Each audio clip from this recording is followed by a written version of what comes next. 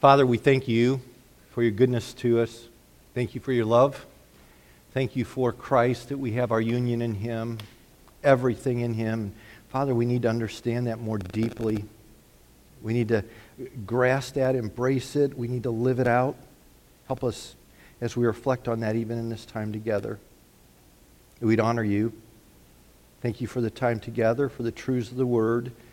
May we be guided by your Word, your Son, to you and to worship you. In Christ's name, amen. Well, I don't know how I managed to get this session, but it's sort of neat.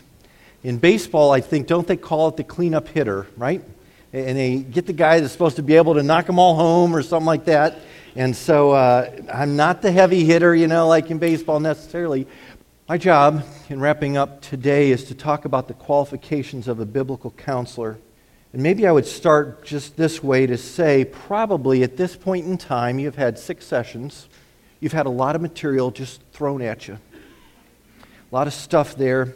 And you might be saying to yourself, wow, that's a lot to remember. That's a lot to take away.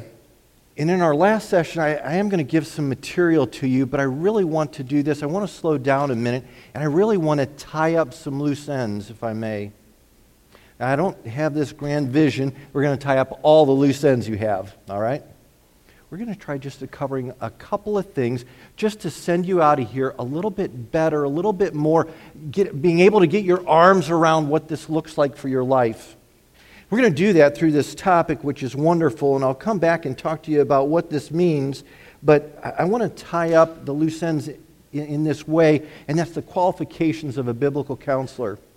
Let me just start by asking the relevant questions, just these questions there, and you saw some of these earlier, as I don't know which one, maybe Kent went through it. Are you qualified? The questions come up, can I trust you? That's what your counselors are saying when they sit across the desk. Can I really trust you? They're going to spill their guts. They're going to tell you their whole life story. And one of the questions they have to be asking themselves is, can I trust what you're going to say to me? Can I trust your heart is for me? Will you bear my burdens? Ben talked about that compassion. We walk with him. Will they sense that you may not understand their problems, but you really try to step into it and lean into it as much as you can. And they sense that you really are trying to track with them in their problems. They may be asking you, will you love me? Will you really love me? Will you really care about me and my problems? They may be asking some negative questions. They may say, will you listen to me? Will you care about me? Will you tell me the truth? They may ask this negative question, will you betray me? What are you going to do with this information? Where are you going to take it? Will you judge me? Let me just go back and leave those before you. All those questions are on their mind. They want to know, can I really trust you? They want to know, are you qualified to give me the help I desperately need? Do you have the heart? Do you have the truth? Do you have my best interest at heart?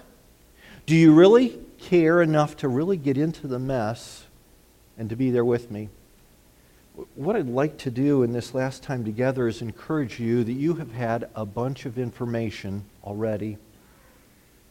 And how I'd like to organize our time together now and organize the last 6 sessions is to say, I'd like you to sort of set aside what you've heard about what to do and what to study, and encourage you, and we're going to go right there to the fact that you have the qualification Kent talked about that's necessary to being a qualified biblical counselor. Can you love people? Do you care about people? And I would venture to say the fact that you're here this weekend, you satisfied the requirement. The fact that you have people in your life, like Mike said, that you talk to, you challenge, that you care about, means you're qualified. And so what I'd like you to do is sort of pause a second as you say, I don't know if I can do this, all this stuff and all of it putting together. And I'd like to say, as we wrap up, the question is not whether you can do it and whether you have the information. My question for you as you think about this is not what you know, but who you are. And so as we talk about a qualified biblical counselor, I want to encourage you in being the person God calls you to be. in living out your identity in Christ to carry out these qualifications, these qualities that really all of us have to have, whether you're a counselor sitting across the table or whether you're a believer moving through life. You see, the goal of biblical counseling is just growing to be more like Christ. And we're going to talk about 5 qualifications or 5 qualities that are about being like Christ. See, the scripture, it says in Luke 6, it says a disciple, and you notice it says a disciple is not above his teacher, but everyone who is fully trained will be like his teacher. Be with Christ. Be alongside Christ. Let Christ live out in you. Christ said, I always do the things that are pleasing to Him, God. And that was quoted earlier. What a great statement. If Christ chooses to please God always, so ought we. Paul said, we make it our aim to please Him. Imagine some of you could be saying, help, I'm not like Christ. And to set the record straight, neither am I. We're all there, right? But the sweet thing is, what does God say about us in that? What does union with Christ, being in Christ, say about us? The positional sanctification says God looks at us and says, what? You're in Christ. You look like Christ. You are Christ. You're in my beloved Son. Even though you and I don't see ourselves that way, God sees us that way. That's our position. That's our standing before God. We are little Christ, which is what Christian means. 2 Corinthians 5:17 to 21. We won't read through the whole thing. You're familiar with it. It says, if any man be in Christ, he is a what? New creation. Old things are passed away. All things are become new. We are in Christ. Everything is brand new. God made us new. God made us in Christ. God sees us as Christ in His Son. Galatians 5 says, for through the Spirit, by faith, we ourselves eagerly wait for the hope of righteousness. For in Christ Jesus, neither circumcision nor uncircumcision counts for anything, but only faith working through love. And so it's important for us to realize we have Christ. We are in Christ. God sees us in Christ, and we want to talk about how do we live out that? How do we grow in these qualities that are like Christ to be qualified to be a counselor? And it's a being issue, not putting all this stuff together. We talked, Ben and I together, talking about sanctification, talking about change, the importance of we need to love God, love people, live in certain ways. We talked about that whole thing of what does this look like in our life. You see it there. How I live, our active part of us, grows out of our positional, that passive part of us, sanctification in Christ. You know what the first thing is for you today as you go away from here in being a qualified biblical counselor? The first thing is to buy into progressive sanctification and say, you know what? I'm only growing and changing like the people I meet with. The expectation, I think Ben even said it, is that you don't go out of here today saying, bring on the counselees, I'm ready to tackle it. You say, wow, I've got a lot of changing myself to do. I've got a lot of counseling to me to give before I can give it to others. And I would encourage you not to put the word before in there, but to say, as I give it to others, I need to be giving it to myself. It's a concurrent ministry. My dad used to make this statement about this. He says, in counseling, sometimes your mouth says things your ears need to hear. And as we counsel others, what a great thing for us to be getting counsel. And getting counsel even as we're digging into the Word. The first step in your progress of being a qualified biblical counselor is to pause and say, am I growing? Am I growing? And we're going to talk about these 5 things, but being a counselee first and growing is critical. Growing in the image of Christ. We minister from our identity. We don't want to start by saying, do I have everything it takes? Am I perfect? No, that's not the issue. In Christ, we are considered perfect by God. But do we have the identity? We're in Christ. Our position in Christ by faith. We're adopted. We are righteous. We're called a saint. We're a child. We're loved. We're forgiven. Love responds in a number of different ways. It responds in fearing God. It responds by pursuing holiness. It responds by obedience and ministry. It responds in worship and service. Faith works through love, Galatians 5 said. And so progressive sanctification in our own life grows out of our standing in Christ, our identity in Christ. Let me pause a second and ask you the question, so what?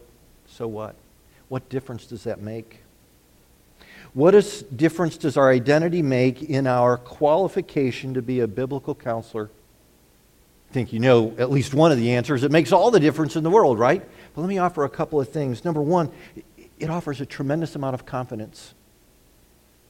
You have a new credential, you have a new label, you have a new certification. You know, it was stated earlier, oftentimes we talk about not being counselors because you have to have letters after your name. But let me encourage you, you have a letter before your name, a phrase before your name. You're a saint. So you're ready to be a counselor. Has sort of a nice ring, doesn't it? St. Kent. St. Joel. We have a confidence because we have Christ in us. We have an authority. You don't speak on your own. You don't speak on your own name. It's not you that has to give the counsel and has to have the wisdom. You have the wisdom and authority of God to bring to the table and to talk to these people. It makes a radical difference that you can say, "Thus saith the Lord." And third, your identity makes the difference in the fact that you're secure in who you are as a believer and a counselor, regardless of how the counselee responds. Do you know that? Regardless of the outcome. And I will tell you, it gets discouraging at times. You know that if you've done it at all. There are some times where people don't respond. There are some times where people don't like what you say. There have been very short situations where the first and last session were all in one session because they said, "I'm done with you." And yet the encouraging thing is, if we've modeled Christ, if we've spoken truth, we can have tremendous security that we're pleasing God. I so appreciate what one counselor of years ago said, if you're giving out the Scripture, let me encourage you, you can't harm them. If you're giving them the Word, modeling Christ to them, you're not going to harm them. There's the security in knowing that you can bless them. And so, we want to go to this next statement. You've heard it a number of times. We don't want you to forget it. Regardless of where you are in your process, where you are in your life, where you are in ministry, where you are in credentialing, you are to be involved in biblical counseling. And you've probably already heard it a number of times that it doesn't make a difference whether you say, we say you are involved in biblical soul care, biblical counseling, and I would just say this, you are. It's not a question of where, it's not a question of when, you are already. You've heard from a number, Ben talked about with your kids. You've heard at work, you've heard other things. You're giving counsel. The question is, are you giving biblical counsel? A number of verses talk about this in ministry. Okay, that isn't what I expected. Okay.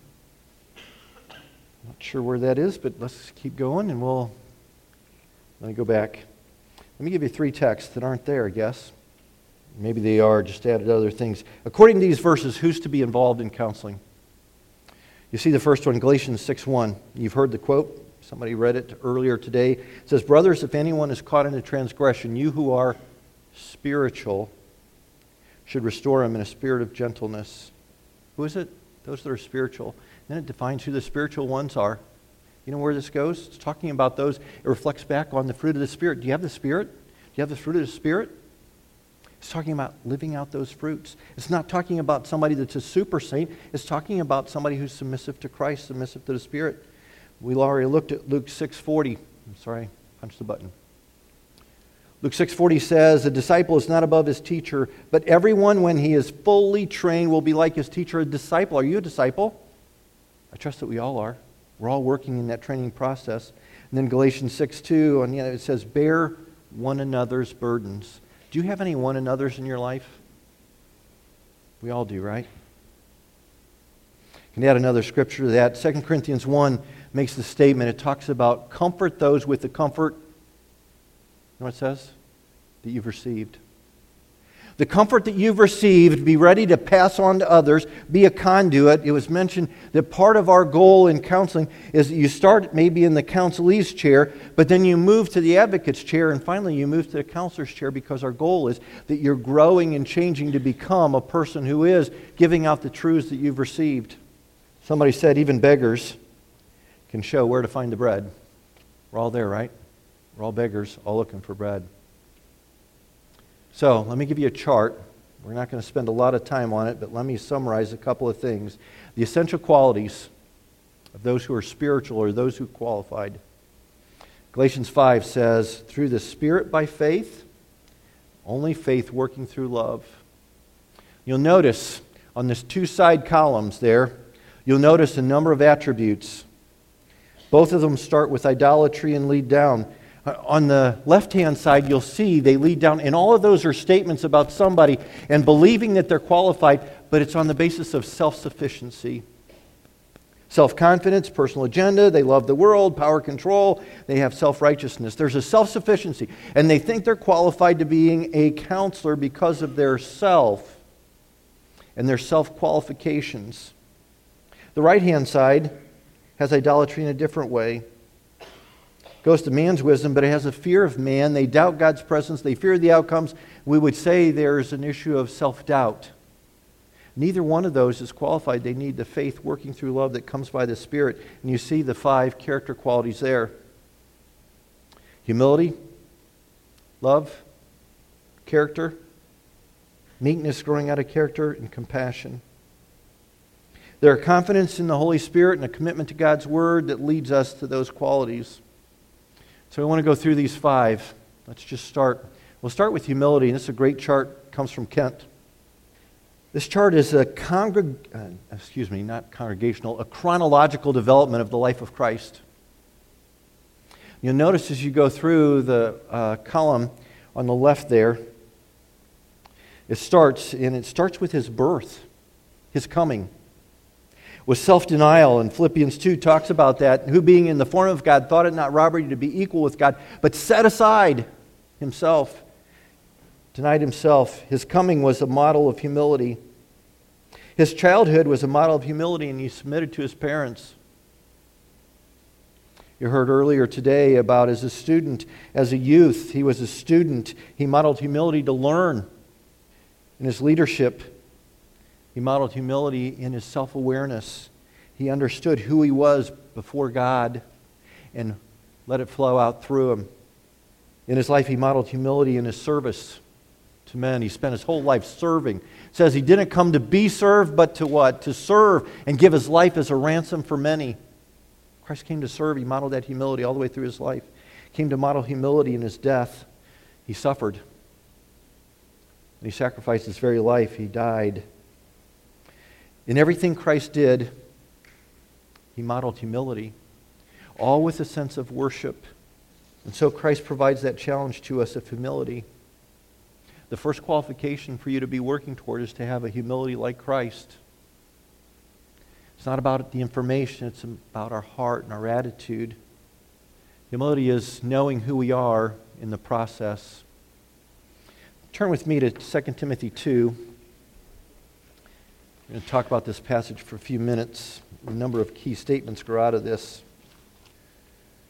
2 Timothy 2, I want us to start. It talks about starting in verse 24 to 26, and those are about the positives, but I want to start back at the beginning of this a bit in verse 22 and list out the negatives. It's talking about what not to be.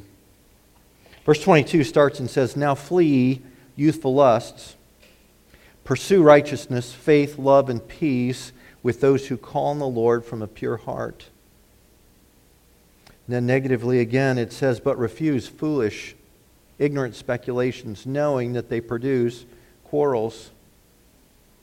And then he starts to talk about what we ought to look like. "But the Lord's bondservant must not be quarrelsome, but instead be kind to all, able to teach, patient when wronged, with gentleness correcting those who are in opposition, if perhaps God may grant them repentance leading to the knowledge of truth, and they may come to their senses and escape from the snare of the devil, having been held captive by him to do his will." What a great picture of counseling. It's talking about the bondservant doing counseling to protect them, to draw them away from the Satan's domain and his involvement. It talks about a number of things, a number of qualities in humility. First, it starts with the negatives, the opposites. It says in verse 22, the youthful passions, we don't want to let ourselves get caught up. Youthful passions are the opposite of humility.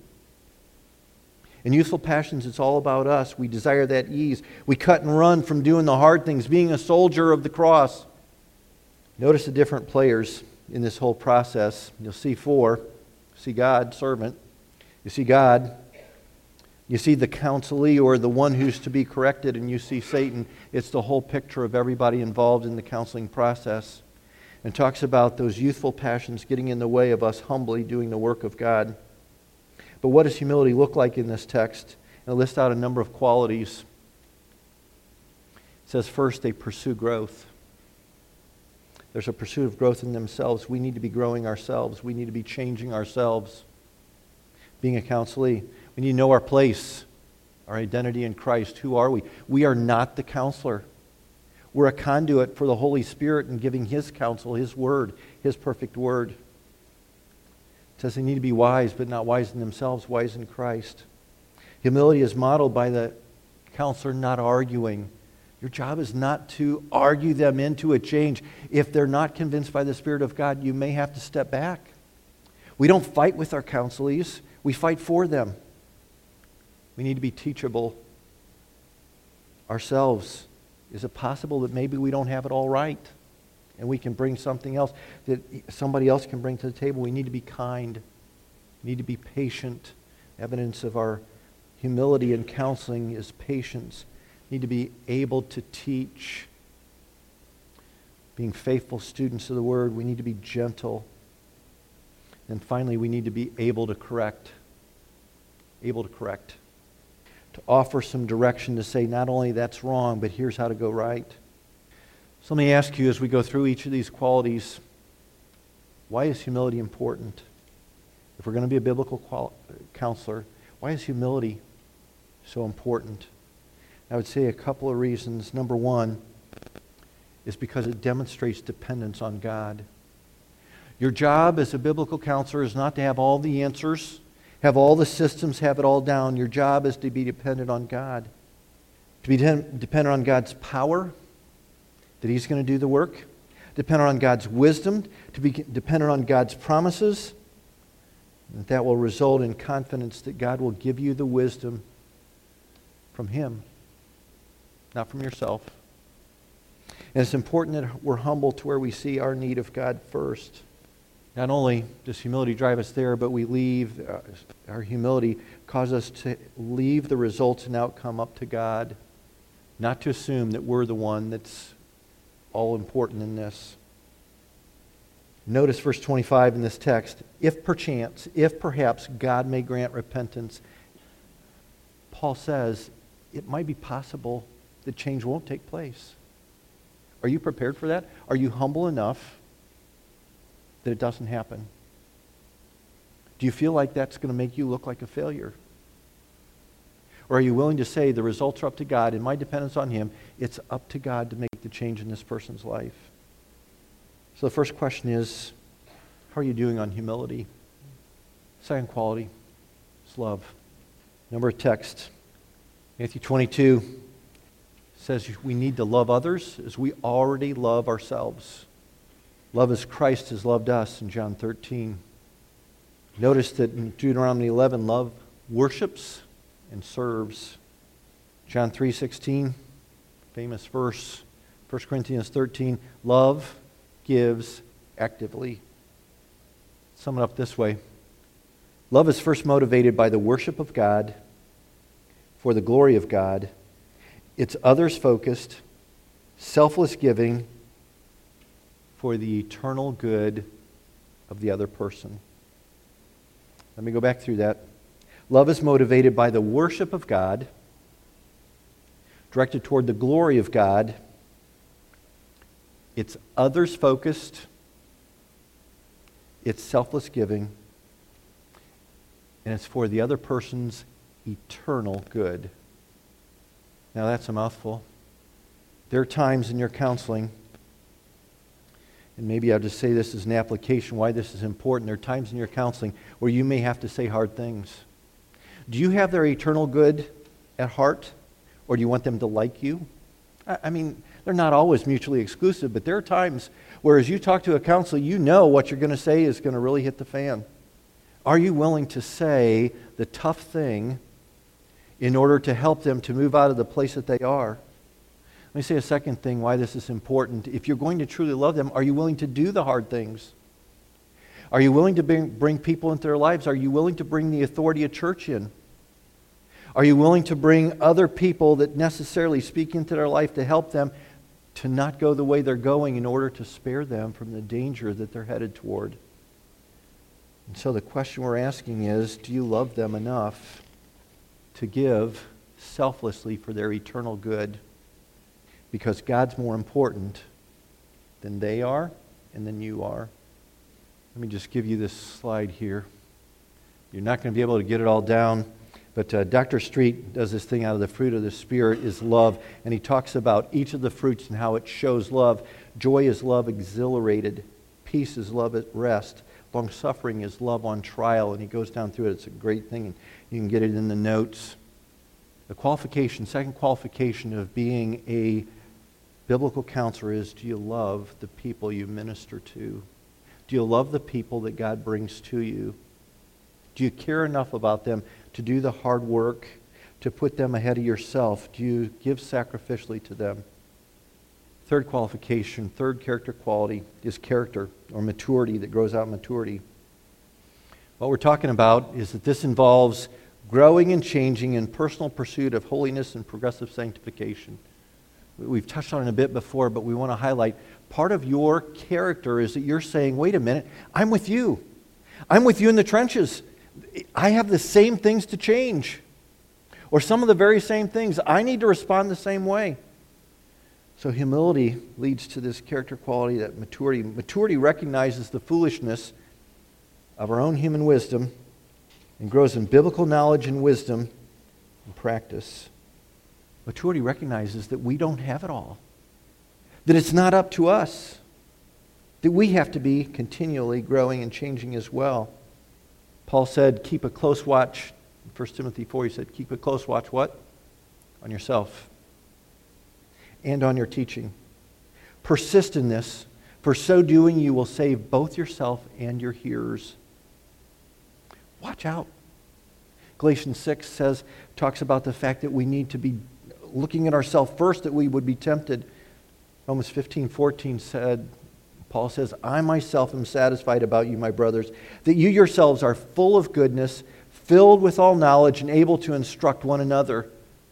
What are the qualifications Paul says are necessary to be a counselor? He says, you need to be taking on the word, you have knowledge, and the goodness, able to instruct others because what? You've been instructed, you've received instruction. One of the things, and I don't know if, what a great thing when you model that maturity, that it generates ministry opportunities. We see it in the story of Naaman's maid in 2 Kings, how that she lived a life before God of humility and responsibility and maturity, and there's some character to where it was said, wait a minute, this is the gal that can help the general of this army, because she had lived a life of responsibility. I want us to go through this text. 2 Peter 1, we spent some time, Pastor Daniel went through this. It says that all things have been granted to us that pertain to life and godliness through the knowledge of Him, Christ, who called us to His glory and excellence, by which He has granted to us His precious and very great promises, so that through them you can become partakers of His divine nature, having escaped from the corruption that is in the world because of sinful desire. And then he goes on to say this. For this reason, make every effort. Make every effort. To be maturing is what he's talking about. Make every effort to supplement your faith with virtue. Your virtue with knowledge, and knowledge with self-control, and self-control with steadfastness, and steadfastness with godliness, and godliness with brotherly affection, and brotherly affection with love. And then he ends this way and he says, for if these qualities are yours and are, what does it say next? Increasing. They keep you from being ineffective and unfruitful. What a great statement. Are you maturing? Are you modeling the character of saying, I need to be growing and changing just like these people that are coming to me? Are you humbly receiving the truth and working on change as God points out things to you? So let me ask you the question, why is this character quality so important? I think we all know it, but let me just highlight a couple of things. Number one, we need a reservoir to speak out of. We need a reservoir of truth that has affected us in our life to where people would say, wow, you do get it, you understand, you have lived this, you understand what it takes to change, like you're telling me to do. You're genuine. You're living it in your life. It gives us a reservoir to speak out of. Secondly, it gives us credibility before the counselee. Credibility, they say you're on the same path. You can talk from experience. And third, it gives us confidence before God. I don't know about you, but that stands out to me as very, very important, because I want to make sure I honor God, and I want to make sure that the power of God is being used in my communication to others. I want to please Him. And when I'm seeking to please Him, it gives me a confidence that it's not about me. It's not just about my words. And so this growing and changing, this character and maturity, making every effort is so important for us to have that reservoir, that credibility, and that confidence. Number 4, it's out of the character grows, and that maturity grows meekness. You'll see that quote from Vine's dictionary, and I love this, the last part of it. We take all of the dealings of God as good without disputing or resisting. Meekness is one of those words where we don't often understand, but it has a great definition here. And that's it. It's about God, chiefly toward God, but we receive everything that God gives us. And we don't fuss about it. We don't whine about it. He doesn't say that word, but that's what I would say. We don't resist what God's doing. We're willing to receive it from His hand and say, that's okay. We don't fuss at God on what He chooses to do. This quality produces in us a lifestyle of love without personal rights and demands, instead of a lifestyle of just episodic experiences where we surrender every so often under a certain time when things are going well, or a circumstance or events. It's without disputing. It's without resisting all the time. Esther's a great picture of this in the Scripture. The abuse victim who saved a nation. What a great life. What a great character. That meekness. 2 things stand out, and why this is important is, one, we need to model to our counselees that we are living in that meekness that we're expecting of them, that God expects of them as they respond to trial. You cannot point the sufferer to the sovereign goodness of God if you're not personally embracing that comforter, that character in your own life. We're not saying that you say, get over it. We're saying that is tough. And we're saying there's some tough things in our life, and I don't like them, and they hurt. But it's okay, because God's in charge. A second application would be just to encourage you, you'll not last in soul care if you're not willing to suffer and be mistreated, if you're not growing in meekness. Because not everyone that meets with you is going to be excited about you or what you say. Not everyone is going to think you're the best.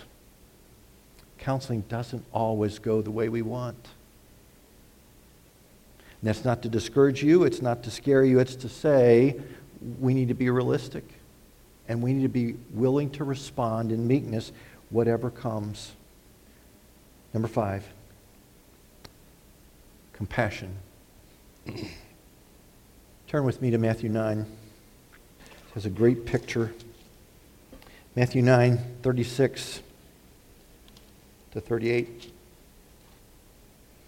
Matthew 9, 36 to 38 tells us about the one who modeled compassion for us. It's Christ. It says, in seeing the multitudes, he felt compassion for them because they were distressed and downcast like sheep without a shepherd. Do you ever notice that? Don't our counselors come that way to us? They don't look like they have a clue in the world about what life's about, how to handle life, how to deal with this. And that's why they're many times coming to us, and that's not meant as a derogative statement to them. They're struggling. Talks about Christ having compassion, distressed, downcast. And then he said to his disciples, the harvest is plenteous, the workers are few. Beseech the Lord of the harvest to send out workers into the harvest. That compassion that says, do something. Interesting enough, one commentator, one pastor said, in answer to that prayer, Christ thrusts out the disciples. Christ isn't just saying pray for others to do it. He's saying be willing to do it yourself. Be that compassionate counselor yourself. Compassion is being moved or motivated by tender concern for neglected souls, the disenfranchised, the hurting. Kent said earlier that the messier it gets, the more he gets excited about it. I don't know that I'm there, but that's a godly compassion. Are you willing to get messed up in order to meet with your counselees? Are you willing to get caught up in their problem? Are you willing to suffer with them a bit in that? Do you ever weep with your counselees? Someone talked about just being quiet in session. Sometimes you just need to be quiet and say, I don't know what to say. That sounds horrible. It sounds so difficult. 1 Peter 3 says, finally, all of you have unity of mind, sympathy, brotherly love, a tender heart, a humble mind. Do not repay evil for evil or reviling for reviling, but on the contrary, bless, for to this you are called, that you may obtain a blessing. Do you want a blessing? Do you want a blessing on your counseling? Demonstrate that sympathy, that tender heart, to be with your counseling in the midst of their struggles. So I'd ask you on this one as well, why is this so important? Why is it so important that a biblical counselor demonstrates the quality of compassion? It's because your counselees need to see that you're a real person with real needs and real hurts, just like they're real people with real needs and real hurts. They need to see a compassion that feels their pain, is tender, is soft. They don't want clinical. They don't want sterile. They don't want distant. They don't want formal. They don't want cold.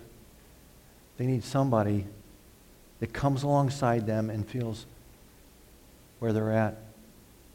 That's exactly what Christ did, right? He came to earth in order to get mucked up just like we are, in order to pull us out of the muck. So as we close, and I think there's the model of the church, we're just going to pass on that. Let me just ask you, as we're wrapping up our weekend together, let me just wrap up this section and ask you, so how are you doing on these 5? We're not talking about, do you have all the knowledge? Do you have all the wisdom? You have it all down. We're asking, who are you in your character, in your person? And let me encourage you to start, not with the negative, but to say, you know what? Is there one of these 5 character qualities that maybe you can celebrate that God has done a neat work in your life? Would you say,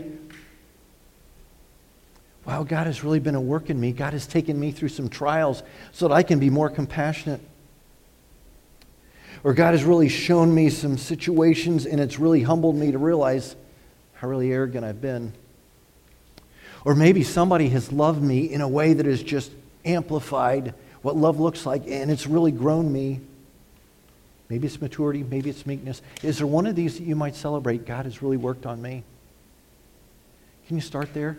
Can you thank God for loving you enough to chase you down and to build the quality of Christ in you? Then secondly, is there one of these God would be calling you to strengthen? Maybe more than getting all your notes organized and getting ready with information, maybe God is calling you to change some character. Is there one of them God would ask you, God would be pointing at and saying, wow, I'd really like you to be different in this area or grow in this area to where you can really be more connected with your counselees? Well, at the end of the weekend, let me give you a wrap up for the whole thing. Can I encourage you, just a very practical step, maybe Kent's going to touch on this too. You've gotten a lot of information. Please don't feel overwhelmed. What we often tell our folks through some of the counseling conferences is take the highlights, review those, just pick one to start on. Whether it's a study, whether it's a character change, something like that, break it down and let God just grow you. One thing, become a counselee to Him. Let's pray. Father, we thank you that Christ modeled these character qualities to us in such a rich way. Help us to focus on who we are in Christ and let Him live out in us in a way that it would love the people we bump into and rub shoulders with. Help us to celebrate what you've done in us, how you've grown us in Christ. Help us to passionately desire to be more like Him as He uses in ministry. In His name we ask it. Amen.